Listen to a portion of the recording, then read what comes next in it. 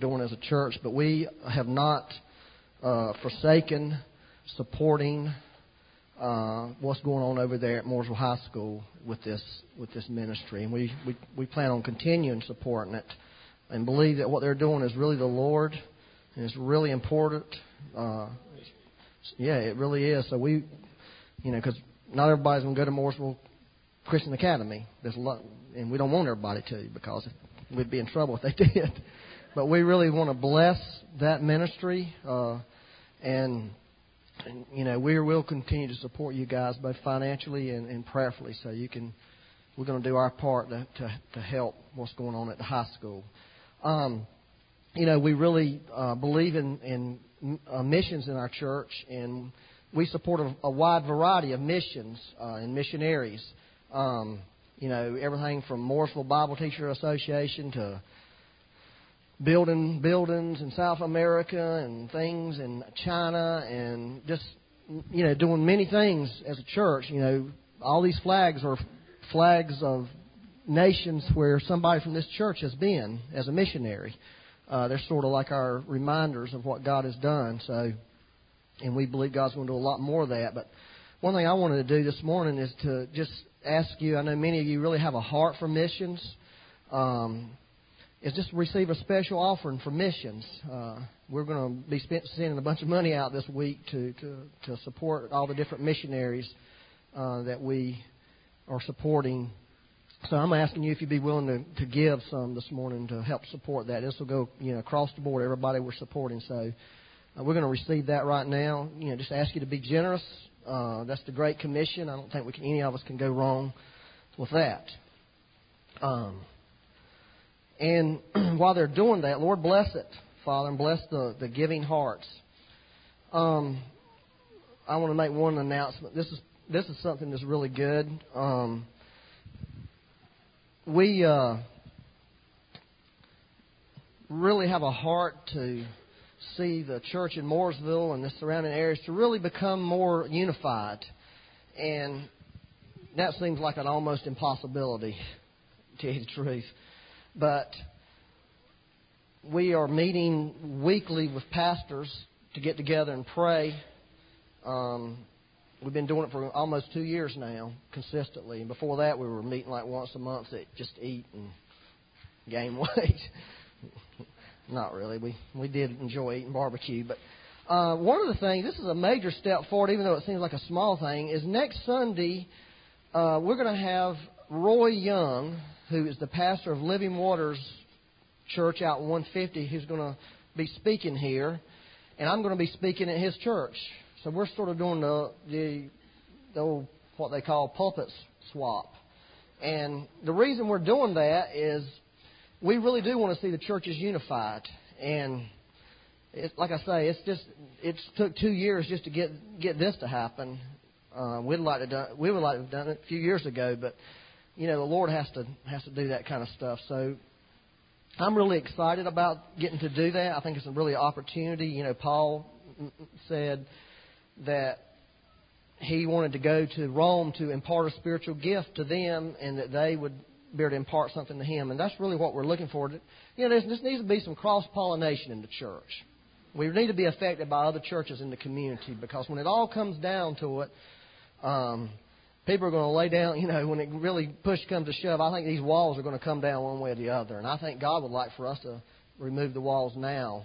So be praying about that, and just be praying that there really would be a unity amongst the churches across denominational lines. Really, our only requirement is that they believe in the cross and believe in the blood, and I'm happy with that. If somebody starts messing with that, now we will take issue. We'll fight you over that, but otherwise we'll just, let minor things be minor things. So, amen? If you look in your bulletin this morning, there's a thing in there called Islam 101. And I got this out of Christian History magazine. And basically what this is the basic of a foreign faith, written by a man by the name of James Beverly. And it's really sort of gives you a thumbnail sketch of what the Islam religion believes. Now, the reason I put this in here, I believe this is really important for us as Christians to understand what is happening in the world today. Because although there's a war going on in Iraq, there's also a spiritual war going on. And our part as the church is the spiritual side. Amen? We have a responsibility, according to the Word, to do spiritual warfare.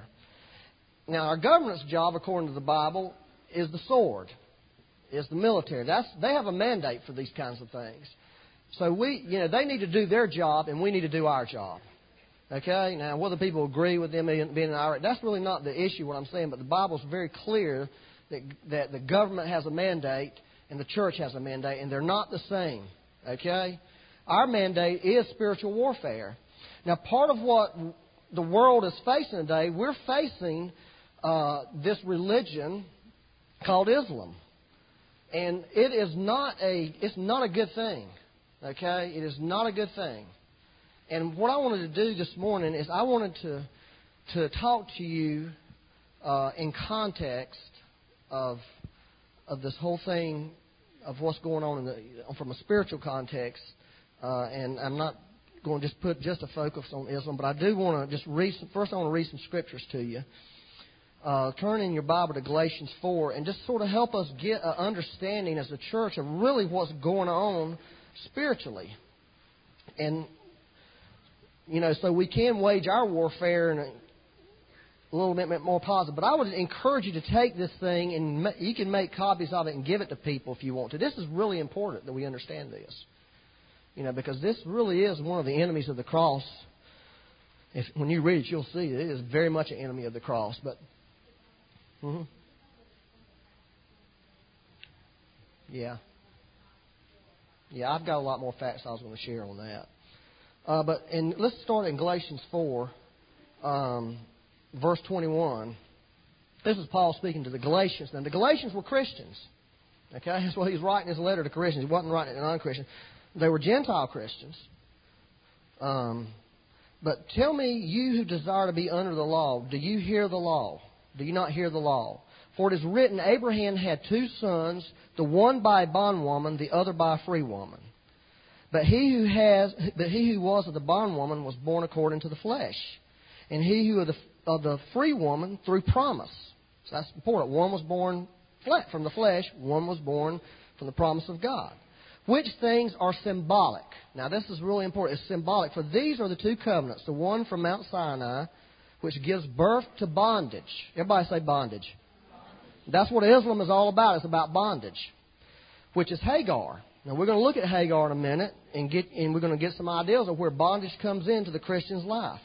For this Hagar is Mount Sinai in Arabia and corresponds to Jerusalem, which is now, and is in bondage with her children.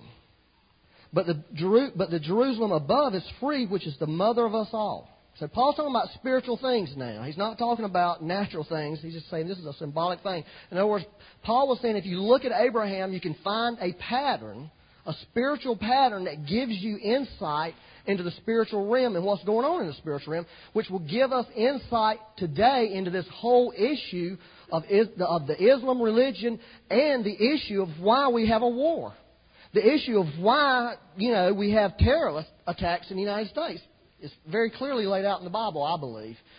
Verse 29 says this, But as he who was born according to the flesh then persecuted him who was born according to the Spirit, even so it is now. So here's what Paul's saying.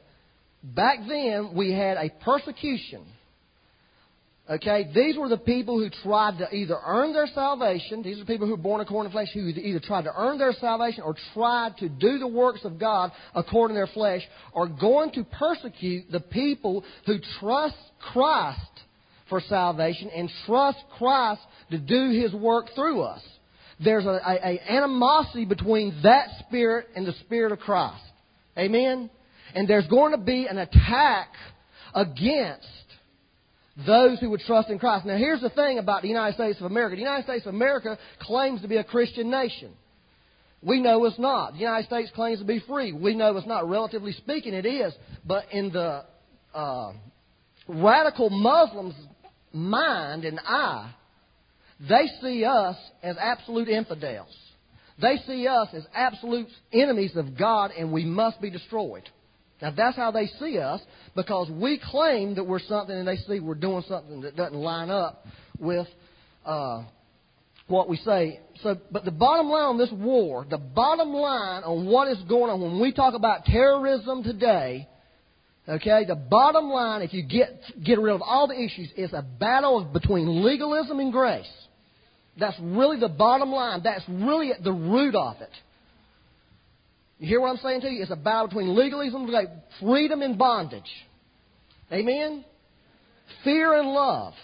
That's what the real war is being fought over. Now, most people don't know that. Those guys don't know who are doing it. They have a whole different idea. But we need to understand as Americans today, and one day in the future as the church, war has been declared on us. Whether we like it or not, by certain radical groups within the Muslim faith. War has been declared on you as an American. When they see you, they see the enemy. Just like our military sees the Iraqi army as the enemy, and they're going to go after them. They're coming after us, and they've been coming after us. Now, so I want to give you a few more facts about Islam. Okay, and then I want to take you in the Bible and show you the roots of it, because it's very clear in the Scripture, and show you how we as people can fall under the same bondage. We may not become Muslims. I'm not suggesting that. But I can show you there's a progressive step that led these people into bondage, into the bondage that we see today that they're in. Are you with me? So here's just, I'm going to throw some things out. This is very fascinating. But in the Arabic language, the word Islam means surrender or submission. In their mind, it's submission to the will of God. A follower of Islam is called a Muslim. Probably a lot of people didn't know that, but that's what they call a follower. Just like a follower of Christ is called a Christian, which Muslim in the Arabic means one who surrenders to God. Okay?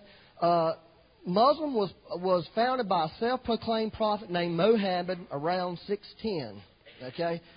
This man had 12 wives, although if you read the Quran, which is their Bible, it states you can only have 4, but he said he had special permission given to him by the angel Gabriel, who supposedly gave him the revelation to have 12 wives. His last wife, this is interesting, his last wife, when he married her, was 9 years old.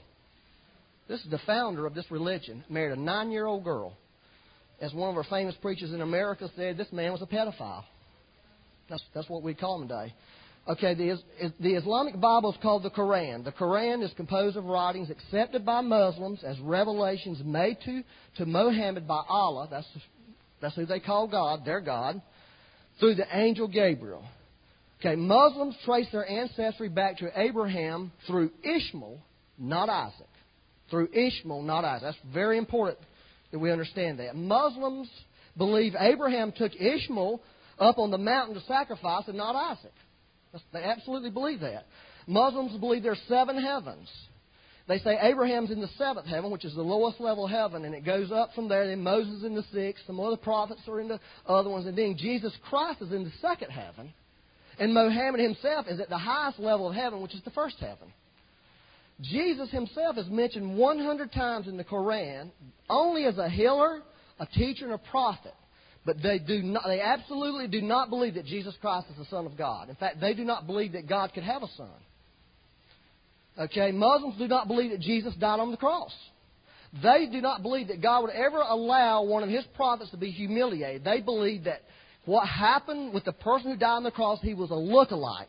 He was another person who looked like Jesus, that God at the last moment snatched Jesus out, took Him to heaven, and stuck this other poor sucker on the cross in Jesus' place. That's what they believe. John Ashcroft, y'all know who John Ashcroft is, when asked what is the difference, and he got in big trouble about this, they asked him, what is the basic difference between Christianity and the Islam religion? And John Ashcroft's response was, in Christianity, God offers His Son for our salvation. In Islam, you have to offer your son for salvation. That's it. You see, the Muslim religion, Islam, is a totally works-based religion. Totally. And nobody knows if they're going to make it to heaven or not, because nobody knows if Allah is going to be pleased with them. They have to live by these rules to make sure they get there, and they don't even know until they die if they're going to get there. Like Joanne mentioned, it is the fastest growing religion in the world, not just the United States, in the whole world today. Yeah. Well, there's 1.2 billion Muslims in the world right now. 1.2 billion. And from the latest statistics in the U.S., there's 11,000 converts per year to Muslims. Most of these converts are coming out of the prison system and out of the ghettos. They're going after the what some people call the bottom feeders of our society, the most deprived people of our society, the most needy people of our society. That's the target of this religion. Now, we need to recognize that not all Muslims are terrorists. Not all Muslims are terrorists. Some do not believe in the jihad, which is the holy war, just like not all Christians are loving, forgiving, and graceful. You got that? Just like we don't live up to what Christianity always says, not all of us are serious who claim to be Christians. But not all people who are Muslims, it's the same with them as with us. You got that? All right, the majority of Arabs are Muslims, but the majority of Muslims are not Arabs. Do you understand what I'm saying to you? Most Arabs, the general population of Arab countries are Muslims. Saddam Hussein is not a Muslim. He absolutely is not a Muslim. He's just an old carnal guy who will use any religion in the world to get his way. He's a dictator. But he's not a Muslim. He's not a practicing Muslim at all. I think he just believes in himself. He believes he's Nebuchadnezzar. Or he did, I don't know. So we have countries like India, Bangladesh, Turkey, many of these countries that are primary Muslim countries. Islam, I said it before, Islam is an enemy of the cross of Christ. That religion is an enemy of the cross of Christ. No matter what anybody tells you, do not believe it. You read these facts about it, you read the Quran, and they are absolutely opposed to the cross. Absolutely. Therefore, they are our enemies. Now, I'm not talking about the human being, flesh and blood. I've known several Muslims, practicing Muslims. Okay? Not bad. They're just people just like us. They were just deceived people. But that religion, that spirit that's behind that is an enemy of the cross of Christ. Therefore, it is an enemy of Christianity. Okay? Now, Paul was dealing... I just threw a bunch of information at you. I find this stuff totally fascinating, though. Paul was dealing with the Galatian Christians who were, at that time, who were falling into legalism. They weren't falling into Islam, but they were falling into a religious system of being accepted by God based on what they did, their works, not based on what Christ did. And he was warning them. It's the same spirit that's behind the Muslim religion today. The same spirit was affecting the Galatian Christians. And Paul was warning them, it's bondage. It's bondage that you're fixing to get into. So do you understand the general thing I'm trying to talk to you? Now, what I've done, I went back and looked at the roots, which is Hagar, okay? And I've identified 4 gates. There's like 4, to me, there's successive gates that the Christian can step into bondage from. Are y'all with me? You understand what I'm trying to communicate to you this morning? Are you? Okay. So turn in your Bible to Genesis 16. And let's just go back and read this whole thing. And it's totally blow your mind. So I've got four gates that I feel like the Lord has shown me that really could really help us. Because, it's great to know all these facts about Islam, and I believe we need to know them, but I believe we need to know, how does this apply to me personally as a Christian? How do I keep from being affected by this spirit that's at work in the world today? Because just like it came after the Galatians Christians, do you think that spirit's going to ignore us? It's going to come after us. And if there's 1.2 billion people in the world who are being influenced by this spirit, it'll come to us. It may come to us under some other name, under some other disguise, but the Spirit's the same. Amen?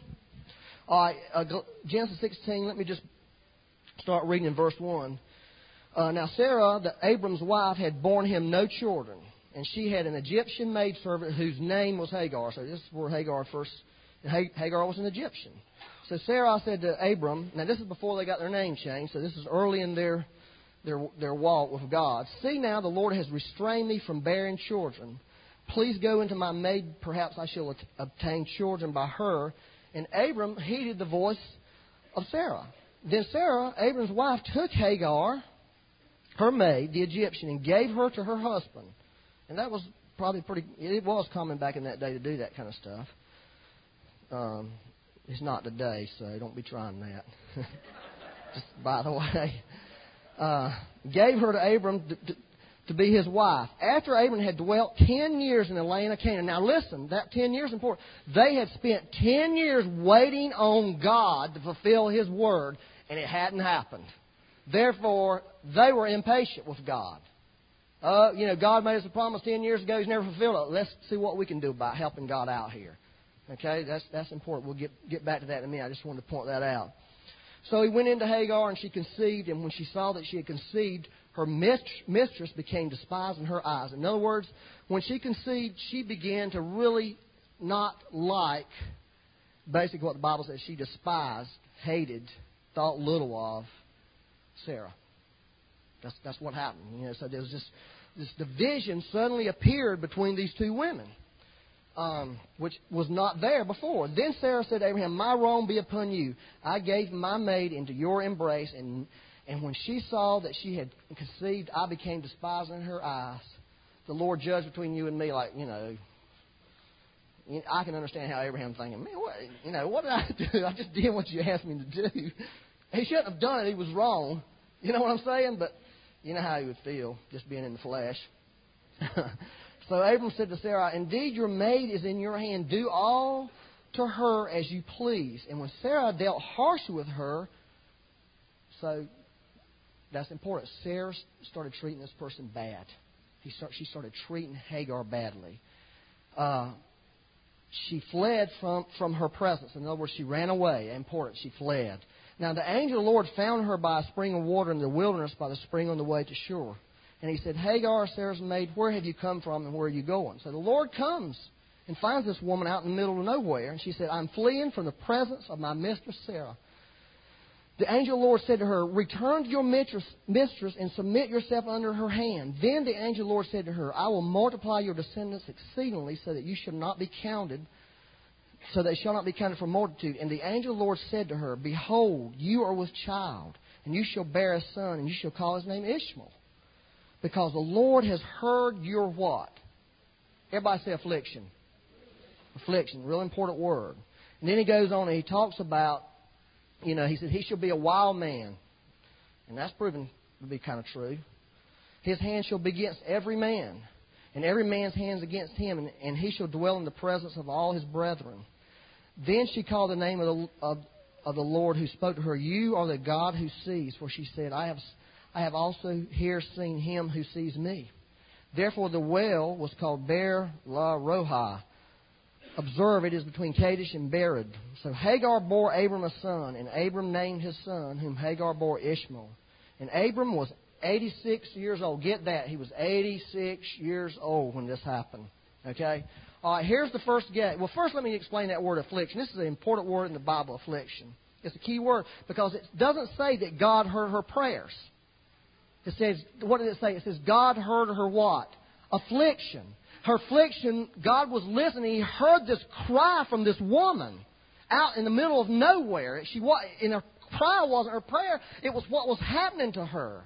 The injustice. And let me say, it was an injustice that had happened to this woman. She was rudely treated, mistreated terribly by, guess who? The father and mother of our faith. I mean, it was an awful thing. Now, that word, affliction, I looked it up. It speaks of here's some of the other uses in the Old Testament for this word affliction. It speaks of the pain inflicted on Joseph's ankles by the fetters when he was captured. It sets forth what Egypt did to Israel by placing them in bondage. In Numbers 24:24, in the book of Judges, it describes the physical pain brought by war. It is used for what God does to His enemies. So the afflict means to distress severely so as to cause continued suffering. Now, the reason I want you to get a feel that this woman was in continual suffering. You hear me? And God heard her suffering. She was out there in the wilderness suffering, afflicted, mistreated badly. And God didn't hear her prayers because obviously she wasn't praying, but He heard the pain of her heart, crying out. That's powerful. So here's the first gate. The first gate, I believe, it puts every Christian in bondage. It's what I call the self-effort gate. Everybody say self-effort. And what we need, listen, we as Christians need to understand the potential damage that we do when we try to fulfill God's will in our own efforts. Because that's exactly what Abraham and Sarah did. They tried to do what only God could do. And it opened this door, it opened this gate of bondage, and it hurt this person, Hagar, badly. And we really need to understand that. It was at the hands of two of God's most important people in the Bible. And I believe we're suffering today. We're suffering today. That war today is because of fleshly efforts by Abraham and Sarah. That's why we have this war. Because they tried to fulfill God's will in their own carnal self. And we've got to ask ourselves, how much suffering are we causing in our houses, in our homes? How much suffering are we causing in the church? How much suffering are we, I'm talking about we as God's people, Christians, called of God, blessed of God. How much suffering are we causing the world around us, the people that we love the most, because we are trying to fulfill and do what God has promised that He would do in our life? Ask yourself that question. How much suffering are we producing in the world? If we're striving to make things work, we need to stop and ask ourselves a question. Okay? Is this God? If it is, then I must be trying in my flesh to make it work. It was God for Abraham and Sarah to have a baby. But they got in the flesh and tried to make it work. That is why I believe the grace message is absolutely imperative to the church. Just what I just told you. That one thing, if we get the grace message, and grace is this. Grace, let me just say this one more time. Grace is living in total dependence on the Holy Spirit. Not in dependence upon our own resources to make life work. Did you hear that? We better get that, or our ability to remember and live by the rules and principles. Oh, y'all got that? I've been talking to y'all about grace ever since September. And I just gave you the biggest reason. When those terrorists blew that daggone Twin Towers down, that is a good reason for us to get in our hearts. God, what are we doing? Seriously. With all our fleshly efforts to try to do what you called us to do. Abraham had waited 10 years on God's promise. Well, he ain't going to do it. Let's take it in our own hands and do it. Look at the damage it's caused. Are y'all hearing what I'm saying to you this morning? We better get a revelation of grace. We better get a revelation that we need to depend on the Holy Spirit to do it. We need to depend on the Spirit of God to help us wait, to give us the power to wait and give us the power to do instead of doing what we do. It's not a good thing. They opened the gate for bondage by doing what they did. Romans 14, verse 23 says, "For whatever is not from faith is sin." That was not from faith what they did. It was sin. And if we're doing things, I'm not going to belabor the point.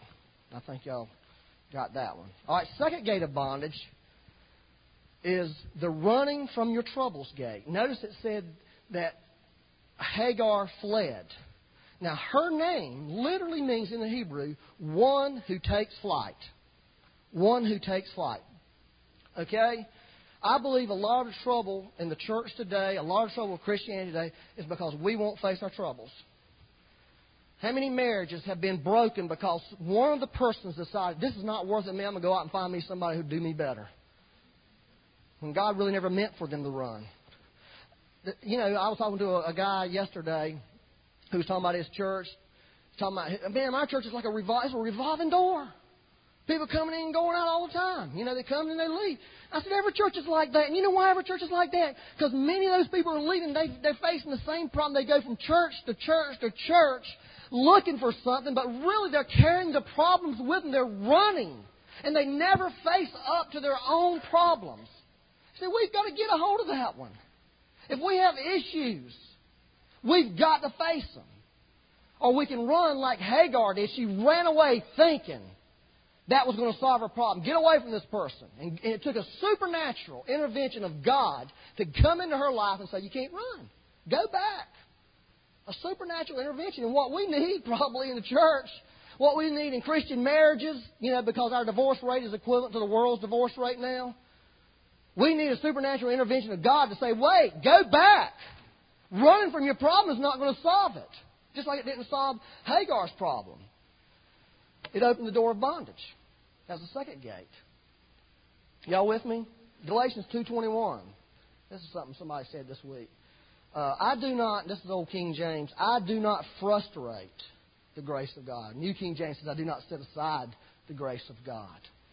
And when we run from our problems and do not face them, we are frustrating the grace of God in our life. The grace of God can't work. Now, the one thing about Hagar, she went back, but something didn't happen. Let's turn over to, are y'all with me? Turn over to Genesis 21. So there's two gates. One is the gate of self-effort.